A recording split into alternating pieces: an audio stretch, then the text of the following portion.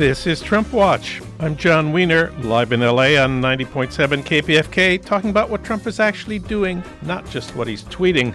Later in this hour, the latest polls show Trump in terrible shape at this point. Among registered voters, he trails Biden by 16 points, Bernie by 14, Elizabeth Warren by 12, and even Kamala Harris by 11. That's the Quinnipiac poll. He's losing crucial segments of his 2016 base, and in many of the states he carried last time, he's deep into negative territory in the approval polls. Jeet here of The Nation will comment, and I'll ask him, how does Trump think he can win?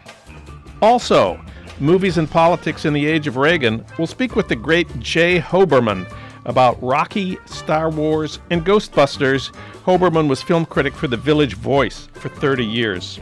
First up, has Trump been going downhill mentally and emotionally this summer? Trump Watch starts right now.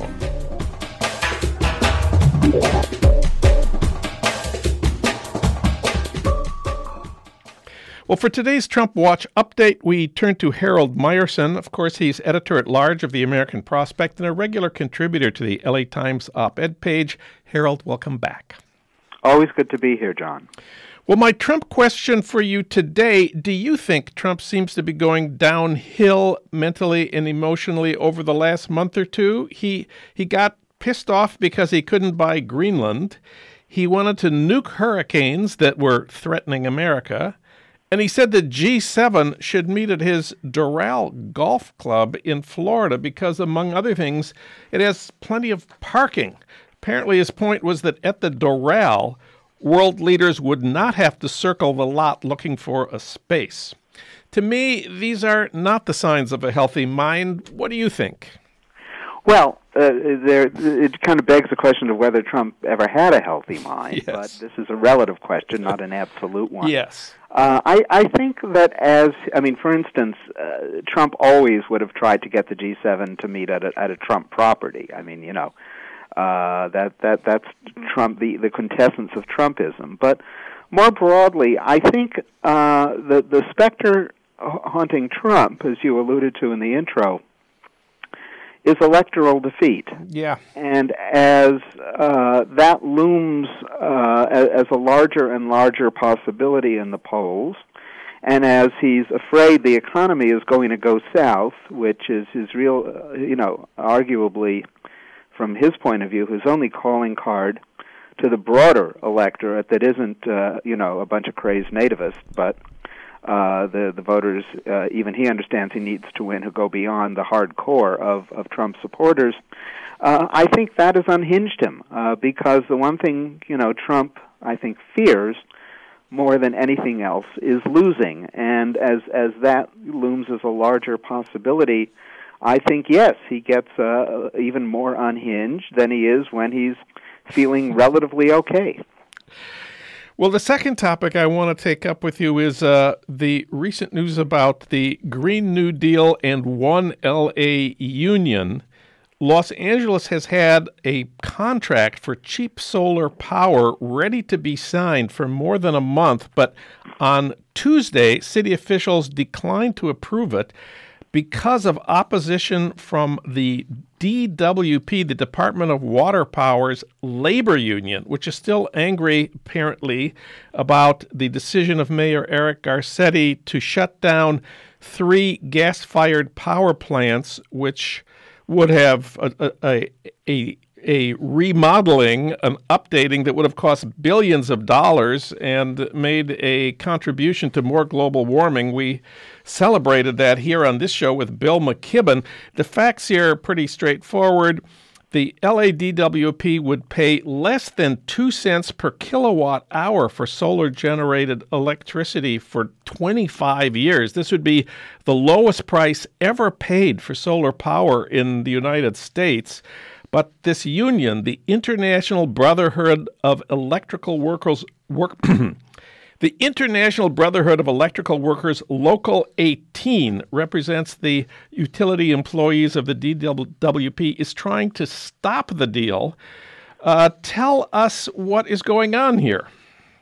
Well, first of all, the main oddity of this is that this solar facility that the city has been planning to get power from, it already has agreed that it will hire as its employees and recognize a union of another IBEW local, not Local 18, since this is the plant will be out in the desert far outside of Los Angeles, but another IBEW local, which is to say this really is a statement coming from the local, not the larger union. Now, on the one hand, unions that are employ members in the fossil fuel economy, it's understandable why they are nervous. But I think in this case, the city is making provisions for keeping those people on, for upgrading their work. I think it's really, in this case, a function of the local union leadership. Brian Darcy heads the local. He is accustomed to being a suitably important poobah, and he clearly does not get along with Eric Garcetti. They invested a lot of money in conjunction with allies in the fossil fuel industry in the recent city council race up in the northwest quadrant of the city against a candidate who was backed by pretty much the rest of the Democratic establishment, the LA Times and DSA. So, I don't know, that's a pretty broad yes. Center-left, progressive, whatever you want to call it, coalition that unions normally are a part of, but largely because they saw this Democratic candidate is backing the Green New Deal, and because of their feud with Mayor Garcetti, they poured in a ton of money to defeat her. Although one vote on the LA City Council really isn't going to be worth that much to these to this union, but I think it was a symbolic value that prompted their involvement, at least to that extent. Yeah, I read that it was this one union local spent $300,000 in a city council race, and the campaign included dishonest mailers that portrayed the person they were against, who was a scientist and environmental activist named Lorraine Lundquist. They called her a socialist with an extremist agenda. And that carried the day. That candidate lost. It's a Republican, right? It's a Republican supported by the union won. Well, that's pretty lousy. It's pretty lousy. Now, this is a district that historically has been the only one of the 15 council districts where Republicans win. I mean, it's at a certain level not that surprising given the composition of the district. What is surprising is the conduct of the union local. What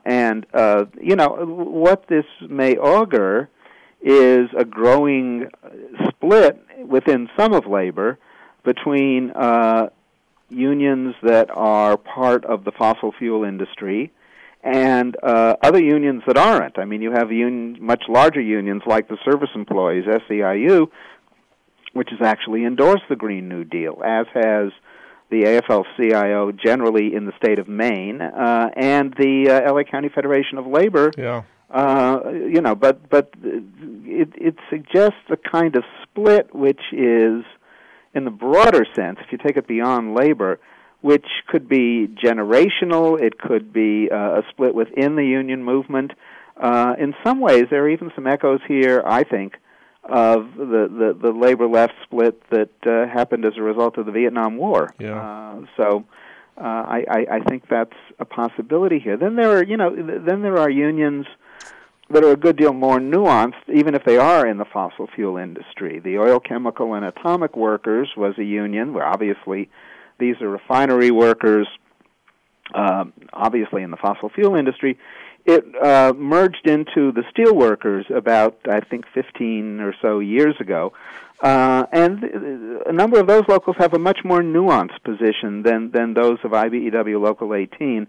That is to say, they understand the threat of global warming, but, they need, not vaporous promises of security and transition and all of this, but they've won some pretty damn good union contracts.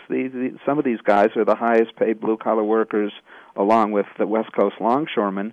in California, and I think reasonably they want some assurance that they come out okay in a transition rather than having to take a 70% pay cut, which is, so I think when Democrats and progressives formulate Green New Deal policies, they need to a lot of funding to displace workers. And if you look at the plans that an Elizabeth Warren or a Bernie Sanders has come up with on the Green New Deal, you'll see that's exactly what they do.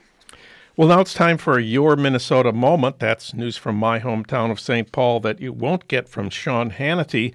Elizabeth Warren had the largest rally of her campaign to date in St. Paul a week ago, 12,000 people at Macalester College.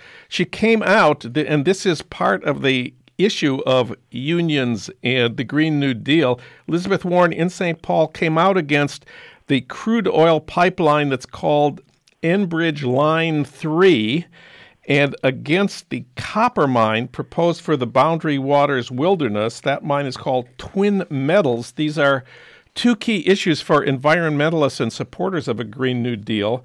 And Minnesota construction unions, as you might have predicted, are not happy. Enbridge Line 3, we've discussed it here with Bill McKibben, would bring crude oil from the notorious Alberta tar sands across northern Minnesota to the ports of Superior and Duluth. Twin Metals is a Chilean mining company whose CEO just happens to rent a house in Washington to Ivanka and Jared. And the proposed copper mine in northern Minnesota would create toxic runoff that would pollute the Boundary Waters Wilderness Canoe Country at the Canadian border. Bernie had already come out against the Line 3 pipeline, but Elizabeth Warren is the first to come out against the Twin Metals copper mine. Trump, of course, supports both. The opposition is led by the Iron Range Building and Construction's Trades Council, which says that Elizabeth Warren is abandoning rural workers to align with Twin Cities area Democrats, and the unions have signed an agreement yesterday with Twin Metals to build the mine. We should note, I'm sure you remember, northern Minnesota had one of the few congressional districts that flipped from Democrat to Republican in 2018. How does this fit into the larger national picture? Yeah, it's an old Finnish immigrant mining community up there, out of which, among others, Gus Hall, the former leader Ain't it the truth? Communist Party yes. Of the United States. But I think, that there are two categories of unions which are aligned against environmentalists and people concerned about the climate crisis. One is the building trades, and one are the fossil fuel workers directly, like refinery workers, miners, etc. There are a lot more people in the building trades unions, obviously, than there are in the fossil fuel industries. The building trades, I think this is partly a question of how you present the Green New Deal, because if you look at what Elizabeth Warren or Bernie Sanders has proposed, there is more work for construction workers, unionized construction workers is the stipulation in both Bernie and Elizabeth's plans, to construct what's required for the Green New Deal than they'll get in any number of oil pipelines. And as Joe Uihlein, who heads the Labor Network for Sustainability, has pointed out, there are so many cities that need to install a whole new water pipe system a la Flint and Newark, that, a commitment to that alone would be tremendous for the building trades, for the laborers and other unions going forward. So, but nonetheless, there are parts of the building trades, including the National Building Trades Council, headed in Washington here, that have really align themselves with the fossil fuel industry, oddly enough, even more than the unions that are directly employing people in the fossil fuel industry. So that is a peculiarity in some ways related to the cultural politics of white working-class building trades workers. That's a peculiarity of the building trades. Now, to make it even more complicated, a number of the building trades unions are heavily Latino. Certainly, if you look at the laborers' union in L.A. or many cities, it's a predominantly Latino local who are not crazy exactly about Trump's racism. So, yes. This is an area where work needs to be done, to put it mildly. Political work needs to be done. You said the Iron Range of northern Minnesota, the town of Ely in particular, these are old Finnish communist communities. The place that Gus Hall, one-time head of the Communist Party of the United States, are from. I think most people think of the Iron Range in Ely not as the home of Gus Hall, but as the home of Bob Dylan. Was he a Finnish communist? No. He was Jewish of indeterminable ideological composition. Folk music, Jewish and folk music was his childhood. Yes. Childhood origins. And just in a minute or two we have left here, I would point out that the fight in northern Minnesota is described as between the environmentalists and the unions. And of course, the environmentalists do have the, canoe crowd, but it's also tourism is a huge industry in places like northern Minnesota. So there's also economic interest at stake there. I'm sure lots of people want to visit Gus Hall's birthplace. Absolutely. That's the sum and substance of my knowledge of tourism in northern. You've never been canoeing in the Boundary Waters canoe area, apparently. Apparently not. Well, it awaits you. The town of Ely awaits you and will welcome you. Harold Meyerson, read him at prospect.org. Harold, it's always great to have you on the show. Always great to be here, John.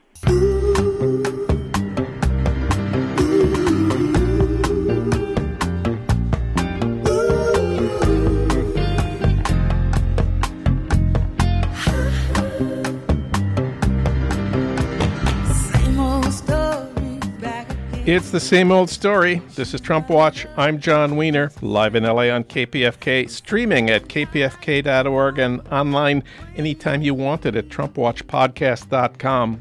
Later in this hour, movies and politics in the age of Reagan. But first, how is Trump doing? The primary election season is in full swing, and the new polls are pouring in. For comment, we turn to Jeet Heer. Of course, he's national affairs correspondent for The Nation. We reached him today in Toronto. Hi, Jeet. Oh, hi, John. Well, the new Fox poll shows Trump in terrible shape right now. It shows that Biden would beat him 50-38. Bernie would beat him 48-39. Elizabeth Warren would beat him 46-39.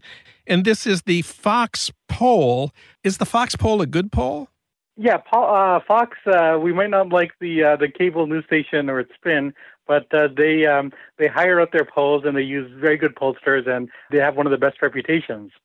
And also, I think more interestingly, it shows that he's polling lower than his approval ratings.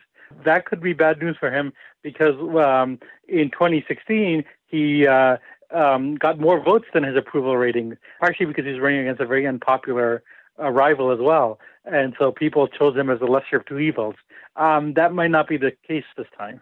He's never been a popular politician, and it seems pretty clear that he has no intention of becoming popular. He's not doing any of the things that would win over people who don't like him. Trump's whole governing style has been to try to keep the Republican base on side and keep them to him. And I think he's done that for a very good reason, which is that he's had all sorts of corruptions and scandals.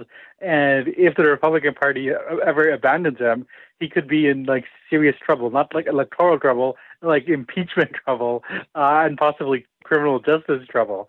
So it's been to his own personal advantage to try to keep Republicans on board with him as much, and he's giving them tax cuts and a lot of Republican judges. But this is not the type of stuff that's going to win over anyone who didn't like Trump before. I wanted to add one other point about Trump not winning people over, which is I think that it's also a matter of his own beliefs, that he is genuinely committed to a sort of nativist, racist agenda. And whenever these issues come up, he often puts them to the foreground, not just to appeal to his base, but because that's what he wants. And that's not winning him any votes either. So why does Trump think that he can get reelected with the vote of his base and nobody else? His base is nowhere near a majority. Even if he gets his approval rating, that's 42 or 43%, and that is not going to get him elected.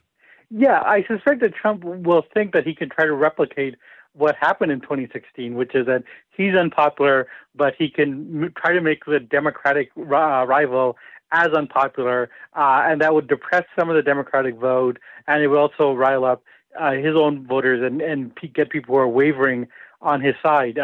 Among people who disliked both Trump and Clinton in 2016, Trump won them. So I think it's a matter of that. And also, thank you, Founding Fathers, but you don't need a majority of the vote or the most votes to become president, because the Electoral College could still favor him in theory. So I think that's the strategy he's running on, like a replay of 2016.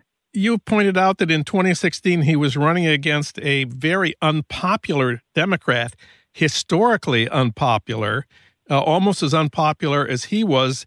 Doesn't seem like that's what's happening in 2020. All the leading Democratic candidates are a lot more popular than he was at this point 3-4 years ago. Yeah, that's exactly right. Yeah, they're more popular than he was, and more importantly, they're more popular than Hillary Clinton. And there's problems with his base. The new NBC Wall Street Journal poll has a huge danger sign for Trump. Among white women without college degrees, Trump trails the generic Democrat by 6 percentage points. In 2016, exit polls showed him beating Hillary among these same voters, white women without college degrees, by 27 percentage points. Yeah, I think it is a huge problem that it's not just he hasn't expanded his base, but there are key parts of his base that are leaving. I think also some of the suburban Republicans who, after the Comey letter came, decided to go with Trump, it seems like he's clearly lost them just based on 2018. And white women without a college education, it seems like they don't like a lot of the gender stuff, the Stormy Daniels stuff. And they also, interestingly enough, some of the polling shows they don't like the racial incitement. You reminded us that you don't need a popular majority to become president of the United States because of the Electoral College. And so what we really should look at is the state-by-state polls. And here we have approval polls that are fascinating and very bad for Trump. The early to mid-August state-by-state job approval ratings show that in 10 of the states he carried in 2016, his net approval ratio, that is the ratio of approval to disapproval, is negative. More people disapprove of him than approve of him, and this is among registered voters in Arizona, Florida, Georgia, Iowa, Michigan, North Carolina, Ohio, Pennsylvania, Texas, and Wisconsin. All states he carried in 2016, he now has more people who disapprove of him than approve of him. This would make for a landslide for the Democratic candidate. How seriously should we take these polls? I think we should take them with some degree of seriousness, although sort of proviso is that, like, if you go back to 2011, Obama was underwater in some states that he would, go on to recarry in 2012. So, like, nothing is written in stone. But it is the case that, there's a lot of states that he carried that he's becoming unpopular. And we know that this has a real impact just from 2018. I mean, those were precisely the areas where the Democrats regained the House. And so I think that it is a problem. I mean, Texas is a long shot, but it is really fascinating how close Beto O'Rourke came to winning in 2018, how well Democrats did in sort of down-ballot races, and how Republicans in Texas are very scared and quite a few of them are not running again for Congress. So from that, even more than the polling, we can kind of tell which way the wind is blowing. And it's not like the polls show him close in the states he carried in 2016. He's 12 points behind in the approval polls in Pennsylvania, 11 in Michigan, 9 in Arizona, North Carolina, and Wisconsin. That's a lot. And as for the chance that Trump would be doing better in states that narrowly went for Clinton in 2016, that isn't happening either. His approval ratings are minus 18 in Colorado, minus 15 in Minnesota, minus 12 in Nevada, and an astounding minus 27 in New Hampshire. And these are polls of registered voters, not just adults. Yeah, I saw. It's hard to imagine him gaining new states based on that. And it's easy to imagine him losing states that he had won. And I mean, one should never forget the narrowness of his electoral college victory, which really came down to under 80,000 votes in 3 states. So how could he win? What's his best chance? Well, I think that the best chance which maybe he should have been pursuing all along, is to just keep quiet and just like run on, like a fairly decent economy. Don't tweet, don't pick sides, claim credit for whatever good happens, but don't be in people's faces so much. And then maybe, like voters might decide why change horses in midstream? Like why rock the boat? And I think that strategy might have worked, especially if the economy keeps up. But I think that's the other headwind he's going to run into, where there are some signs of an economic recession coming, and certainly there's definite signs that the White House is panicking about this. Kellyanne Conway was on TV saying, the fundamentals of the economy are sound. And whenever I hear that, I remember, that's exactly what Herbert Hoover said in October 1929. That's why I'm laughing. Excellent point. Yeah. Excellent point. Yeah. Well, the other things that Trump could rely on are building fear of his opponent, especially if it's Bernie or Elizabeth Warren. These people are, radical, un-American socialists. Do you think? I mean, there's certainly some potential there, don't you think? I think that there is some potential, although I feel like the one worry there would be among older Democrats, who are kind of grew up in the Cold War and for whom socialism is a dirty word. I think this is especially a concern with Bernie. But it happens, there's a lot of polling about Bernie himself. And the thing is, people, they have a sense of a candidate as well as a sense of where they stand. And I think more people, and people react to personality as much as ideology. I don't think a lot of Americans can define what socialism is, but they have a sense of it, they know Bernie, they know he's a candidate, who kind of stands for ordinary people. And that, and so he tends to poll well. He's second really only to Biden in going head-to-head against Trump, especially among the younger generation.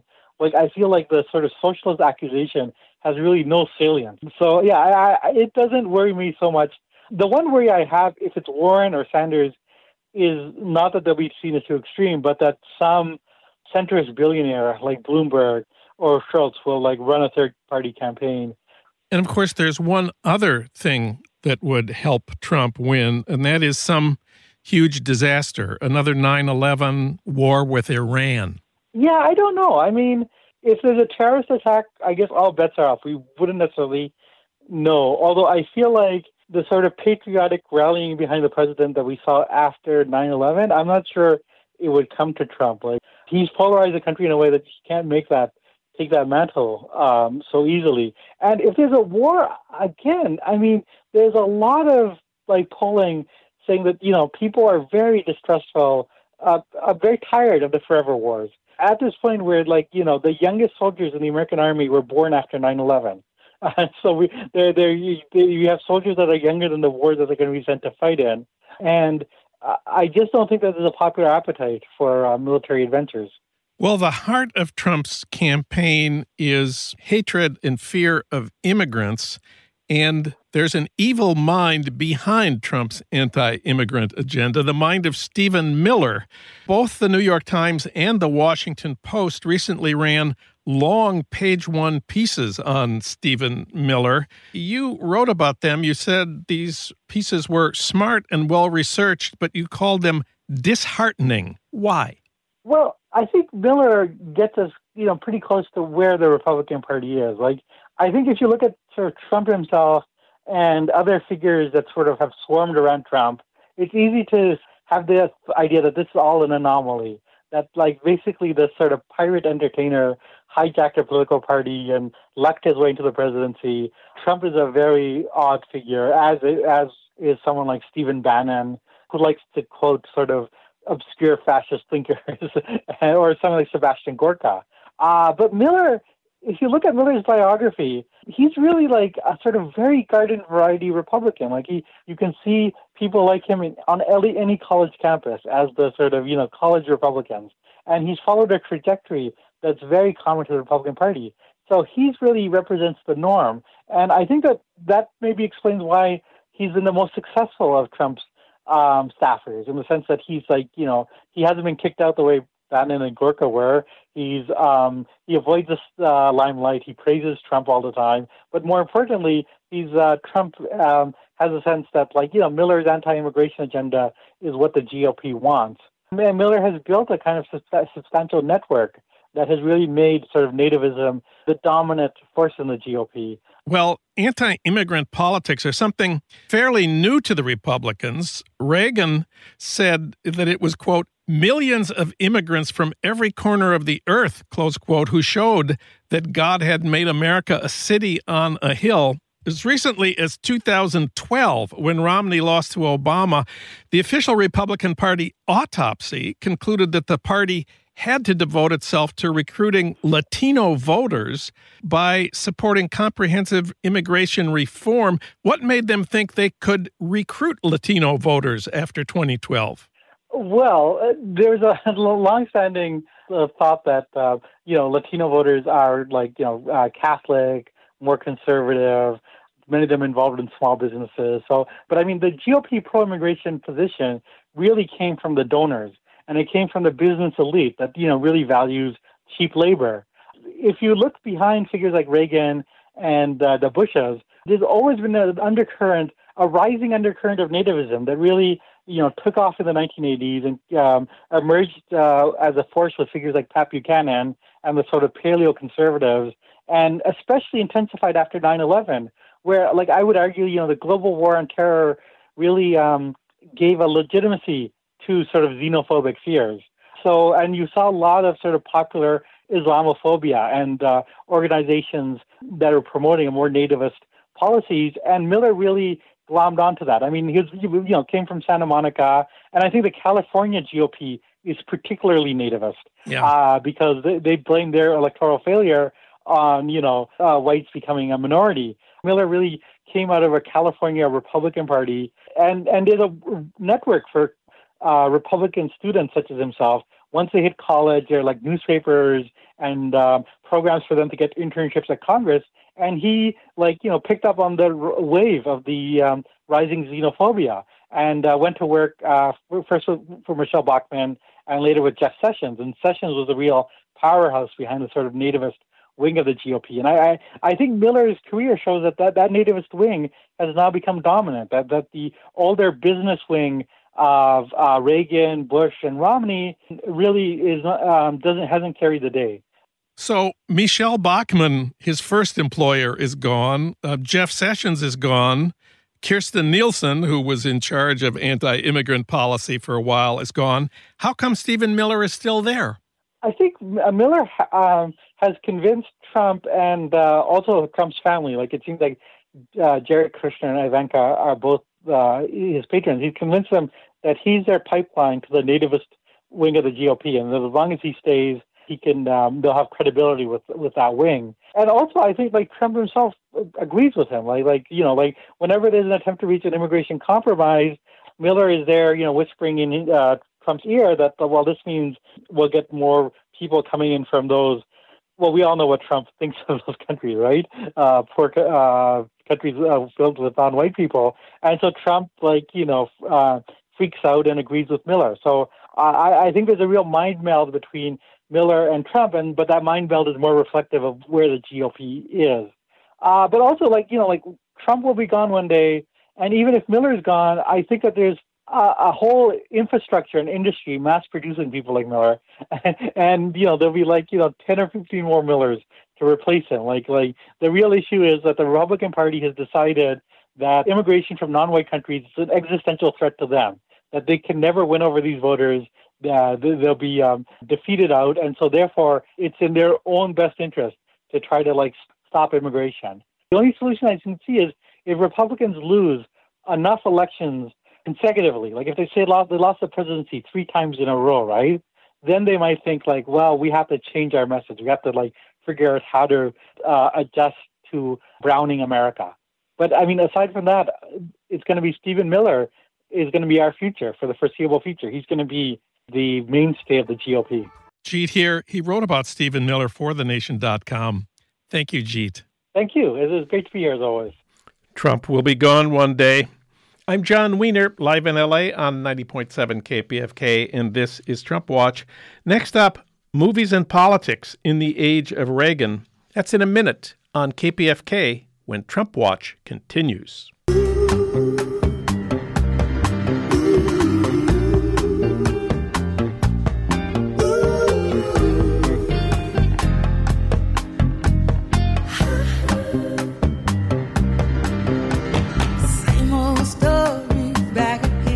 It's the same old story. This is Trump Watch. I'm John Wiener, live in LA on KPFK, streaming at kpfk.org, and online anytime you want it at TrumpWatchPodcast.com. Coming up at 4 tonight on KPFK, Rising Up with Sonali. But first, the synergy between politics and popular culture has never been clearer or stronger than in the age of Reagan. And now there's a wonderful new book on movie culture in the age of Reagan. It's called Make My Day, and the author is Jay Hoberman. For 30 years, he was a film critic for The Village Voice. He's also written for Art Forum, The New York Review, The New York Times, and The Nation. He's written a dozen books, including the brilliant Army of Phantoms, American Movies in the Making of the Cold War. Jay Hoberman, welcome back. Thank you. I'm glad to be here. When you write about movie culture in the age of Reagan, you focus not on what you think are the best movies of the 80s or the movies you most admire. In fact, you pay a lot of attention to the movies you dislike. Why is that? Well, the fact that I dislike these movies doesn't mean that they're not interesting for me to write about. And I chose movies that I felt were symptomatic of what was going on both in politics and the culture at large. And Reagan, of course, was often dismissed by liberals as just an actor from old Hollywood, but you think the fact that he was part of old Hollywood gave him a special power and success as president. Definitely. There were two things here. I mean, first of all, when he ran for governor of California, the liberals and the Democrats just did not take him seriously. He seemed like a lightweight. And how was he going to beat Pat Brown, a 2-term governor of California and a real political powerhouse? What they didn't realize was that an actor knows how to present. An actor knows how to deliver a line. An actor can hit their marks. It's very difficult for a politician to compete with somebody who's that polished and professional at projecting an image. The other thing, and maybe the more significant one, is that Reagan bought into the whole Hollywood package, particularly in the 1940s. And what I mean by that is that, taken as a whole, American movies had a particular kind of ideology. They were very optimistic, forward-thinking, imagined that they were inclusive. I mean, in fact, they were not, but they had that self-appointed sense of universal appeal. Certainly they wanted to appeal universally. And mandated happy endings. I mean, there was a production code into the 1960s that kept things from getting too real. I think that Reagan internalized all of this, and this is why I consider him Hollywood's greatest creation. I mean, he sincerely believed this stuff, and the one real takeaway I had from doing research at the Reagan Library If I'm not mistaken, you've done work there too, have Yes. you not? But what I did take away from this was the degree to which Hollywood was still so central in his thinking. I mean, his wife had been in the movies also. Nancy was a minor star. And I really think that this was the high point of their lives. I mean, being president was very nice, and he certainly enjoyed it. But I think that it's really not as great as being a movie star, even when he wasn't, in the first rung. I mean, just to be part of that. And I say this because they stayed in touch with people. They spent a lot of time reaching out, making videos. I mean, they spent a month making a birthday video for Lou Wasserman, who had been their agent and who was at that time the leading Democratic fundraiser in California. Did not make any difference to them. He was, they were together in showbiz. He was their guru. He was their rabbi, and so he was not a great movie star, but I think he embodied Hollywood more completely than any other star. Well, let's talk about some of the movies. After Reagan was reelected in 1984 in a landslide, you wrote a big piece for the Village Voice where you said that during that campaign year, only one film, quote, mirrored Reaganism in full flower, and that film was Ghostbusters. You called it aesthetically weak but ideologically potent. Tell us about Ghostbusters. Okay, now the reason I said that was that Ghostbusters, I think objectively, and I was a working movie critic in 1984, so I saw a lot of movies. I didn't find Ghostbusters really that funny. I mean, I saw certain things in it that were appealing, but the setup was kind of fun, but the movie was not that funny. But it inspired like almost like a fanatical devotion.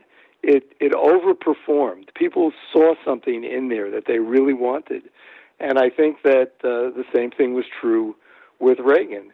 And it's not like Ghostbusters is an allegory of Reaganism, or that Reagan was taking cues from Ghostbusters. It's that they're both symptomatic of the same thing: this longing for the world to be in a certain way. And, you and I remember this, but lots of people don't.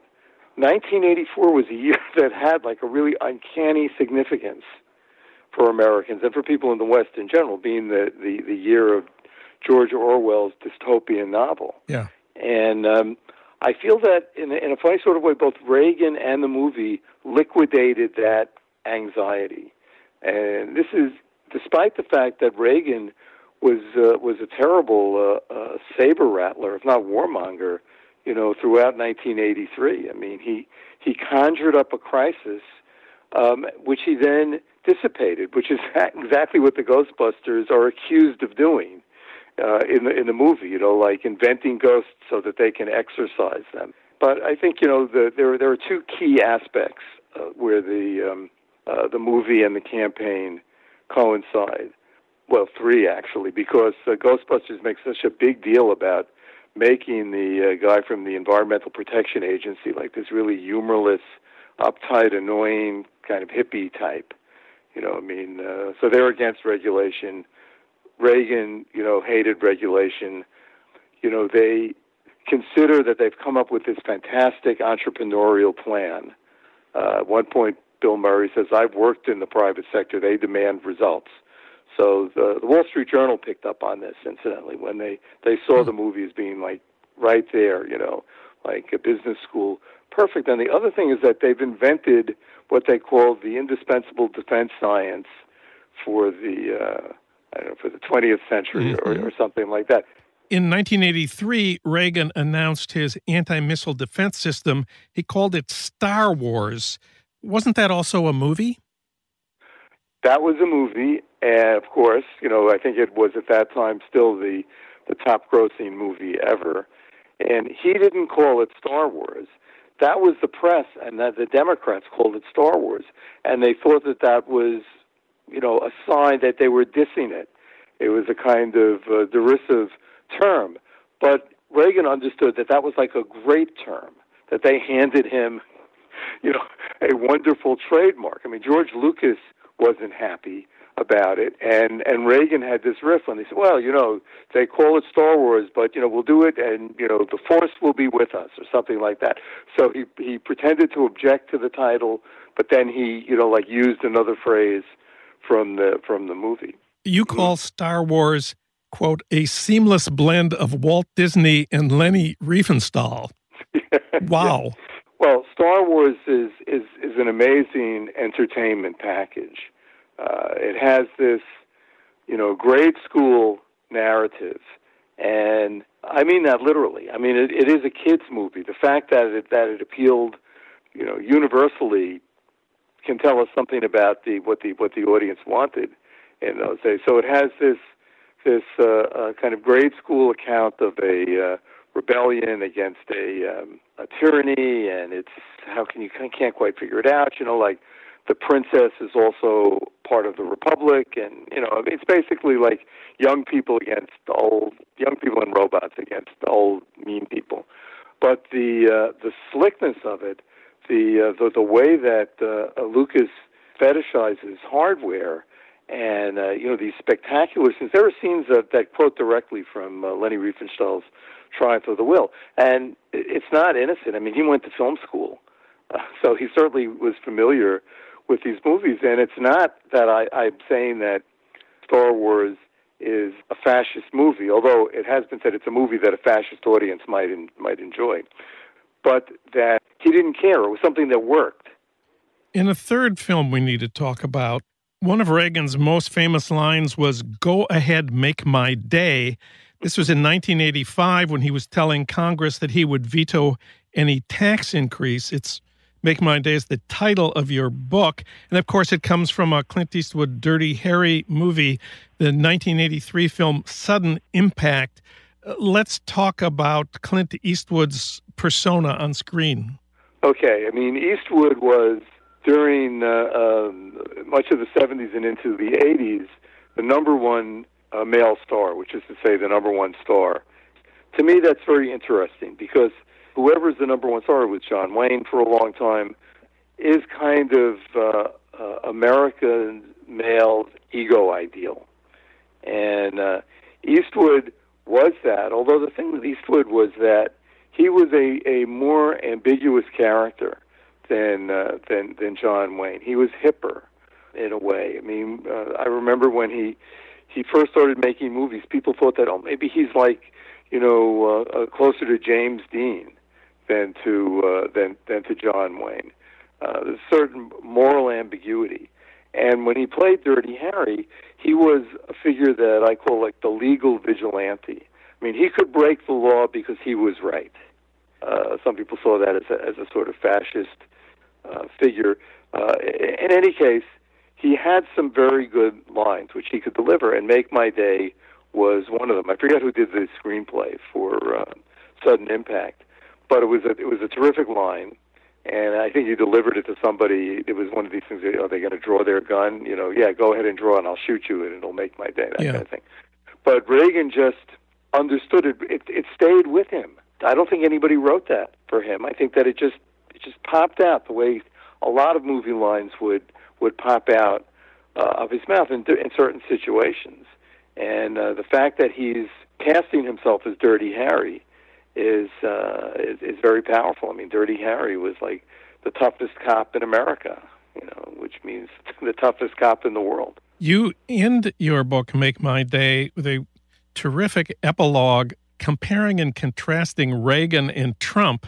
Both came out of an entertainment background. Both were polished salesmen who became president, but the differences are pretty interesting. Reagan, you have said, was old Hollywood incarnate, the happy ending. Trump clearly is not about happy endings, and his background in entertainment is very different. Yes.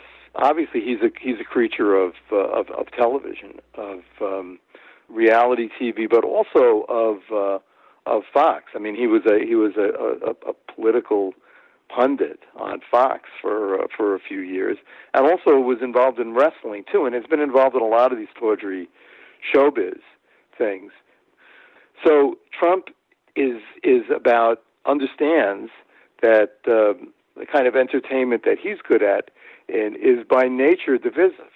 You want to create villains and polarize the audience, to rev them up. Reagan had his demagogic instincts, certainly, particularly when he ran for governor of California, but he was more inclined to bring people together, as was said, the way that movies do, make a scenario that appeals to the greatest number of people. Trump has no interest in that. I mean, he's got his audience. Well, in your book, you say Trump is a synthesis of two great movie demagogues of 1976, Howard Beale of Network, and especially Sylvester Stallone's Rocky. Let's focus on Rocky here for a minute, because it seems to me there's a lot of Rocky in the Trump persona. Yes. Well, first of all politicians love Rocky. I mean, the Rocky theme is sort of the unofficial anthem of anybody running for president, any man. Women don't tend to use it in the same way. The thing with Rocky is that Rocky put a kind of smile face on a form of nativism, and specifically on racism. I mean, this was really the motor of that movie. The movie was all about the original Rocky, although it comes up again in the other ones, about putting Muhammad Ali, probably perceived as like the biggest threat in American popular culture since Elvis, and maybe a bigger threat, putting him in his place. And that's what that movie's about. Some lovable, white palooka, a club fighter comes out of the past and fights this horrendous, powerful black man to a standstill. And that's the happy ending. So, sure, I mean, that's the kind of thing that would appeal to Trump in his sunnier moves. But I think that Howard Beale, who could just get on television and rant and rave, and get people to go to their windows and respond to him, is a model for him too. So, in conclusion, you say Reagan's movie was America, the idealized, happy America of his imagination. What is Trump's movie about? I think Trump's movie is about Trump. And I think that he has succeeded in making himself such a compelling figure that he dominates this landscape. I don't know that people felt that way about Reagan. I think that Reagan he could be like an everyman writ large in a way, if that's what he wanted to play. Trump, is like the villain from a superhero movie. He's a menace, and I think people are transfixed by that. I mean, some people. I mean, it would be, he certainly does not appeal to everybody. In fact, arguably, he's the least appealing president ever. But the people who like him really do like him, and it's him that they like. Jay Hoberman, his new book is Make My Day, Movie Culture in the Age of Reagan. It's totally great. Jim, thanks for talking with us today. Thank you so much for having me on the show. Well, that's it for today's Trump Watch. I want to thank my other guests, Harold Meyerson and Jeet Heer. Thanks to our engineer, Gary Baca, and to our producer, Renee Reynolds. Stay tuned for Rising Up with Sonali next on KPFK. I'm John Wiener. Thanks for listening.